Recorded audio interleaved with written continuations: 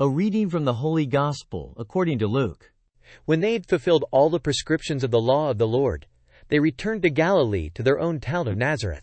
The child grew and became strong, filled with wisdom, and the favor of God was upon him.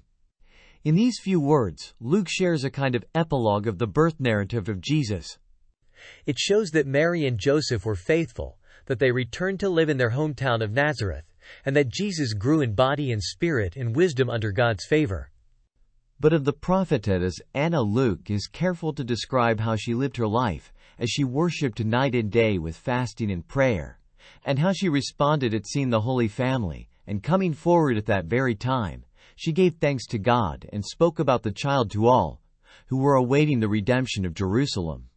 She came forward at that very time. The present is all she had, and in that moment she gave thanks to God and spoke about the child Jesus, the coming of the Savior. God, help me understand that in fasting, prayer, and worship, Anna made herself attentive to recognize the redemption, the coming of the Messiah. Luke says that she never left the temple. Give me the grace, Lord, to be attentive to you, to watch for your coming. In recognizing you in the gift of the present moment, how can I do anything but give you thanks, as Anna did at that very time?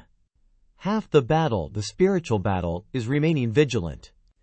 St. John says in the first reading that the world and its enticement are passing away. Help me today be steadfast in hearing and doing your will.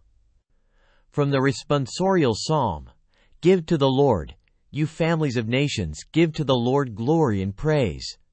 Give to the Lord the glory due his name. Let the heavens be glad and the earth rejoice. Glory be to the Father and to the Son and to the Holy Spirit, as it was in the beginning, is now, and ever shall be, world without end. Amen.